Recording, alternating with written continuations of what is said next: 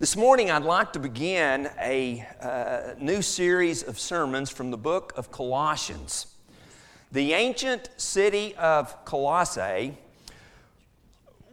was located about 120 miles east of Ephesus.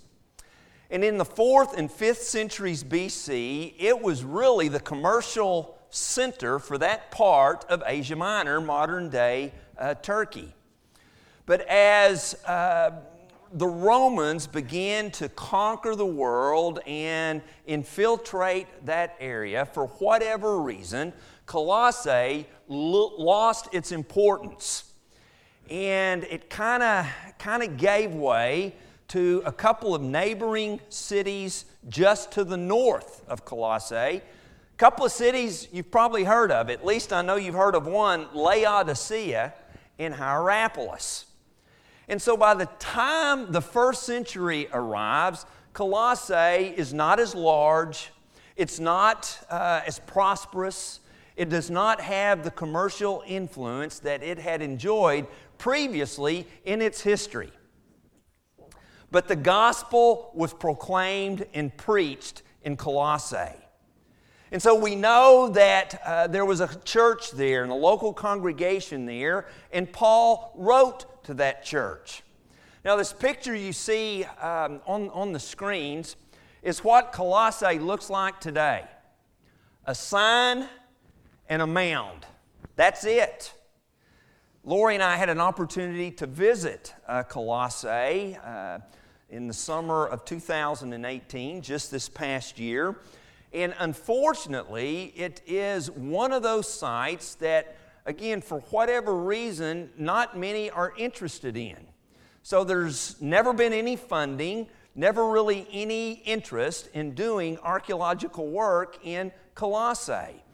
And I just hope that someday maybe someone will provide the funding and be interesting to learn or to know what we might learn from what is under that mound. But fortunately, we do have the letter that Paul wrote to those Christians in Colossae, and we can excavate it as best we can to learn about Jesus, to learn about what God's will is for our lives. And so this morning we want to begin this new series. And if you were here last week, you might remember that I challenged us all to have a verse of the year. And I shared with you that my verse of the year, the verse that I am trying to memorize, that I am spending a lot of time with, that I hope to recite and think about every day this year, is Colossians 2:8. And I think it is one of the theme verses in this little letter.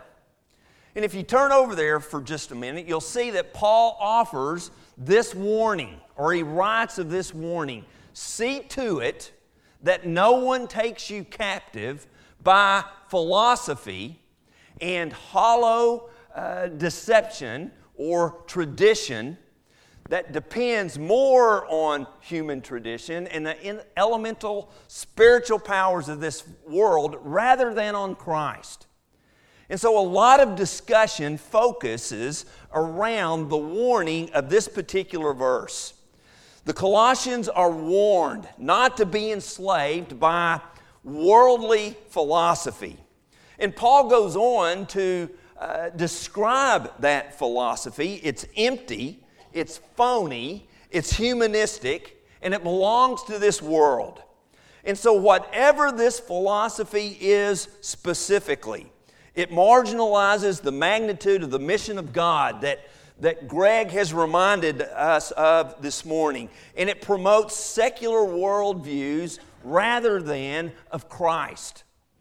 And so, based on that warning, right, and based upon that concern that Paul had for these Christians in probably a smaller kind of congregation, as they are being tempted to, at best, maybe mix a little humanistic philosophy with Jesus. The theme then becomes Paul discussing and promoting the supremacy of Christ. And we'll see that especially in 2 weeks when we get to verse 15. And so I might offer this brief outline after an opening greeting, and we're going to be in verses 1 through 12 this morning, or 1 through 14, but especially verses 10 through 12. As Paul typically does in his letters, he begins with the theological, or what we might call the doctrinal. And in this opening section, talks about what Christ did for us. Again, the supremacy of Christ in creation. And then when we get to chapter 3, he moves to the very practical and talks about what Christ intends to do through us, the submission of our lives to Christ in daily life. And so again, as we work our way through this little letter, reflecting upon who Jesus is, the supremacy that Christ is to have in our lives, the supremacy that Christ does have in all of creation. So let's go back to chapter 1.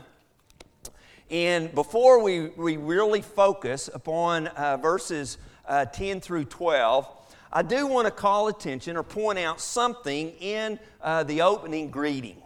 Let's begin reading with verse 1. Paul, an apostle of Christ Jesus, by the will of God, and Timothy, our brother. Now listen to verse 2. To God's holy people in Colossae, the faithful brothers and sisters in Christ. All right. Now, even though Paul is going to especially promote the supremacy of Jesus, really beginning in verse 15, he begins that in a little subtle way right here in verse 2 in the opening greeting when he talks about being in Christ. That little phrase, those two words and phrases like it, in Him, in the Lord, in Jesus, is a powerful concept to the Apostle Paul. In fact, it occurs several times in Colossians. And he seems to intentionally begin this letter with this little comparison of being in Colossae, where they live, and being in Christ. This parallelism implies that these Christians, they may have residence in the city of Colossae, but more significantly, they are in Christ. And so we might say we live in the 903, our area code. Come on, we live in the 903. Haven't y'all ever heard that? All right. That's where we reside. We live in Paris, all right? But more significantly, our lives are to focus on the fact that we live in Jesus, within the sphere of Jesus Christ and who He is and what He means to us. And so in Christ, again, is central to Paul's understanding of salvation.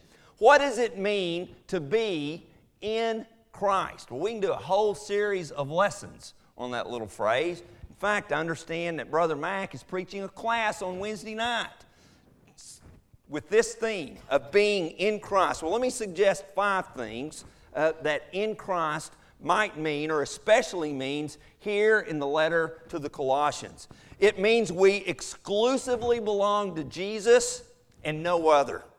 It means that we are inseparably joined to Jesus.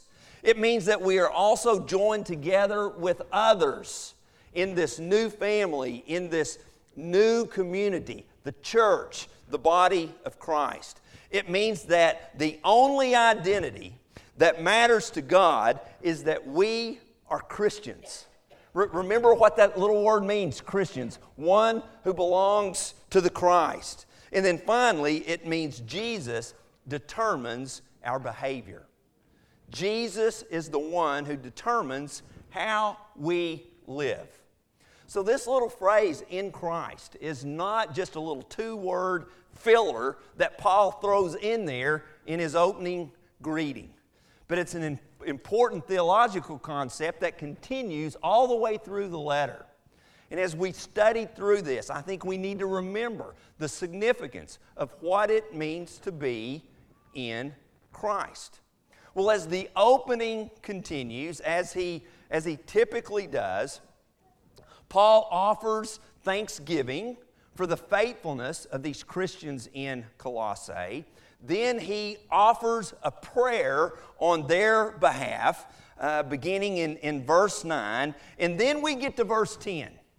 And in verse 10, we read the purpose of the prayer. So that you may live a life worthy of the Lord and please Him in every way. Right? So even though we haven't gotten to chapter 3, and we haven't really gotten to the practical part of this letter, there's some practical things in the opening greeting. And we find them here. And so Paul says the whole purpose of us praying for you as we remember you, as we hear news from you, as we learn about what is going on in your lives and in your community, right? We pray that you will live a life worthy of Jesus. Right? The word translated live a life literally means to tread about or to walk around. And I think there's something significant about not forgetting this idea of walking. Right? What does walking suggest? Well, it suggests movement. It suggests direction. It suggests activity. And depending on how fast we're walking, advancement and energy. All right? And I think Paul uses this word 3 or 4 more times in Colossians. And usually the NIV translates it as live a life. But it's this idea of walking, okay? Walking with the Lord. Or to go back to our little phrase of walking in Christ. Moving along with Christ. The word that's translated worthy, we discussed back in May in our very first lesson from Ephesians 4, all right? And you might remember that word originally it's a commercial word, and it has to do with bringing things into balance. And so to live a life worthy of the Lord is to walk in such a way that our lives are balanced with Jesus, all right? Again, Jesus determines our behavior because we are in Christ. Right? Then Paul goes on to suggest 4 traits of what this worthy life looks like. I chose the word laudable because I needed a word that begins with the letter L. Okay? So here are 4 traits of the laudable life. All right? Let's continue to read. Bearing fruit in every good work, growing in the knowledge of God, being strengthened with all power according to His glorious might, so that you may have great endurance and patience. And finally, number 4, giving joyful thanks to the Father who has qualified you to share in the inheritance of His holy people in the kingdom of light. All right? There are 4 words there that all end with ing, okay? And those participles describe for us these 4 traits of bringing our lives into balance with Jesus. All right? The first one, bearing fruit, I would say we live our lives in such a way that we generate good works. We generate good works. We are known as a people who do good, who are kind, right? What does fruit display or demonstrate about a tree?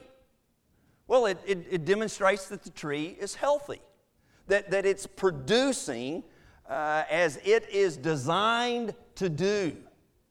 And for those of us who are in Christ, we are designed to produce fruit, to produce good works, right? So here's our first homework assignment this week. Intentionally do something good. Go to Walmart and do something good. Let someone go in front of you in the line. You know, if you can't find anyone to assist a person, you assist them.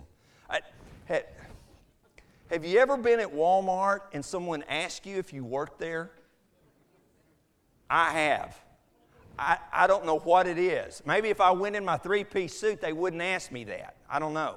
Right? And I'm like, do I look like a Walmart worker? I guess I do, you know. So I try to help them. I just go with it, you know. But intentionally do something good this week, right? Produce some fruit, right? Secondly, Paul says to grow in your knowledge of God, okay? Here's the way I put it on the outline. Just hang out with God. How do you get to know someone better? Well, one way is just to kind of hang out with them, right? So how do we hang out with God? Well, we immerse ourselves in His Word.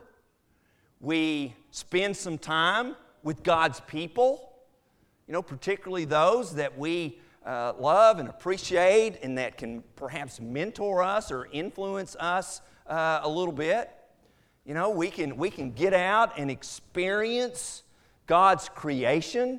You know, what a wonderful, wonderful thing to do. So there are a lot of ways that we can enhance our knowledge of God. So second homework assignment this week is intentionally hang out with God this week. Now, I would hope and would assume that all of us spend time during our week reading God's Word, spending some time in prayer, maybe 10 or 15-minute personal devotional time. All right, keep doing that, but do something else. All right, intentionally experience God, either through His Word, through His people, or in His creation. Number 3, Paul says to be strengthened. And I think what Paul is saying here is tap in to the power source. I had a major crisis Wednesday evening. All right, Lori is driving in from Oklahoma City. She has told me to set up her video in the classroom. I'm kind of technology challenged anyway. Jared is in Haiti. I can't even text him to ask questions. All right. So I get everything kind of set up, and I plug the cord into the source of power, and nothing works. Nothing. So I think, okay, the power strip's bad. So I plug it in directly. Still, nothing works. I go over, they were in this classroom right here, and I think, is that classroom 6? Classroom 6. So I tried another outlet. That one doesn't work.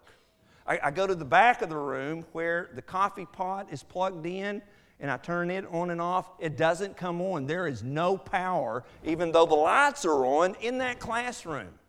All right. Well, by this time, I think I've said something to Kim or Tanya or somebody, and they asked James Hanley to help me. So James comes in. And James I felt a little better because James couldn't get anything to turn on either. So finally, we had to get an extension cord and stretch it into what used to be the high school classroom in 1985 and was a kitchen at one point. And all of a sudden, things work. All right? Come to find out, a breaker had been blown, and that's all fixed and all that thing. But you got to plug into the source of power, right? Okay? And again, whatever the specific philosophy was, and it might have been a combination of several things, and we'll get into that more as this study progresses. These Christians in Colossae were trying to plug in to the wrong power, which Paul would say is no power at all. Okay? And so he says to be strengthened by God. Again, being strengthened in Christ. I think what he's saying is don't rely on your own ability, right? I mean, what happens? What happens when we rely on our own ability. We might experience some success from time to time. We begin to feel good about ourselves, and then all of a sudden, boom, we fall flat on our face. And we forget what our source of power is, or better, who our source of power is. And it's God, and it's being in Christ, in Jesus, as His Spirit indwells us and works through us. It's kind of interesting. He mentions that being strengthened by God and tapping into that power source, he uses two words, endurance and patience. They're kind of synonyms, but if you wanted to distinguish between the two, endurance may be for difficult circumstances. You know how we remain devoted, we remain dedicated, we don't give up so easily, and patience is perhaps for difficult people. For the crazies at Walmart, all right? And just learning to be patient. And again, tapping into the proper power source. And then finally, number 4, giving thanks with joy in our hearts. And I think what Paul is saying, remembering to give credit to whom credit is due. Remembering that every good and perfect gift is from above. Some of you might be familiar with New Testament scholar N.T. Wright. In his little book on discipleship, he develops discipleship themes from each book that we have in the New Testament. And he comments on verses 10 through 12 in his brief discussion of discipleship in Colossians. And here's what he says about this particular verse. Paul now urges them to thanksgiving and to what we might call thanks living. Right? You know, we have a holiday once a year that we call or title Thanksgiving. And we sang this morning. I appreciated the songs that Stephen led this morning.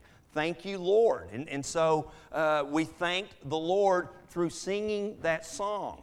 But this idea, again, as we're growing in the Lord, as we're generating good works, as we're hanging out with God, to do it in such a way that demonstrates and declares thanksgiving. I mean, thanksgiving is a whole lifestyle, right?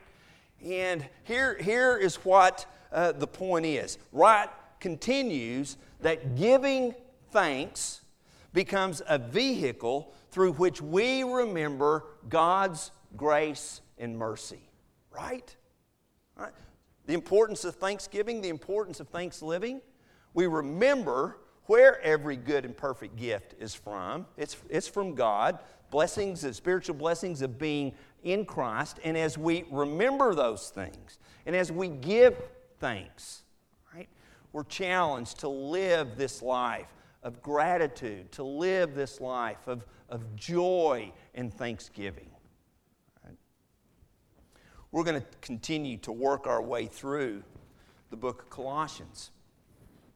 And even though the ancient city has never been excavated, as we continue to excavate this little letter, all right, the one thing that we'll continue to see is the supremacy of Jesus and the importance of what it means that Jesus is head of the church. And we'll continue to develop this little theme of what it means to being in Christ. And I can't help but think, even though John's gospel probably had not been written at this point, and even though the Apostle Paul had probably never read John 14:6, Jesus had revealed himself to Paul. And I can't help but think, as Paul is writing about Jesus, reflecting upon what it means that Jesus is the way, the truth, and the life. And just as these Christians in Colossae, over 2,000 years ago, were being tempted to, again, at best, mix a little philosophy, worldly philosophy, human tradition into their Christianity, we face the same temptations today. And so when we're tempted to maybe plug into a different source of power, to remember the supremacy of Christ, the superiority of Christ, to remember that He was involved in creation, that He is the head of the church, and that He determines how we live. And to remember to plug in to that source of power. And so this morning, as we conclude, does Jesus plot your way? Do you look to Jesus for truth?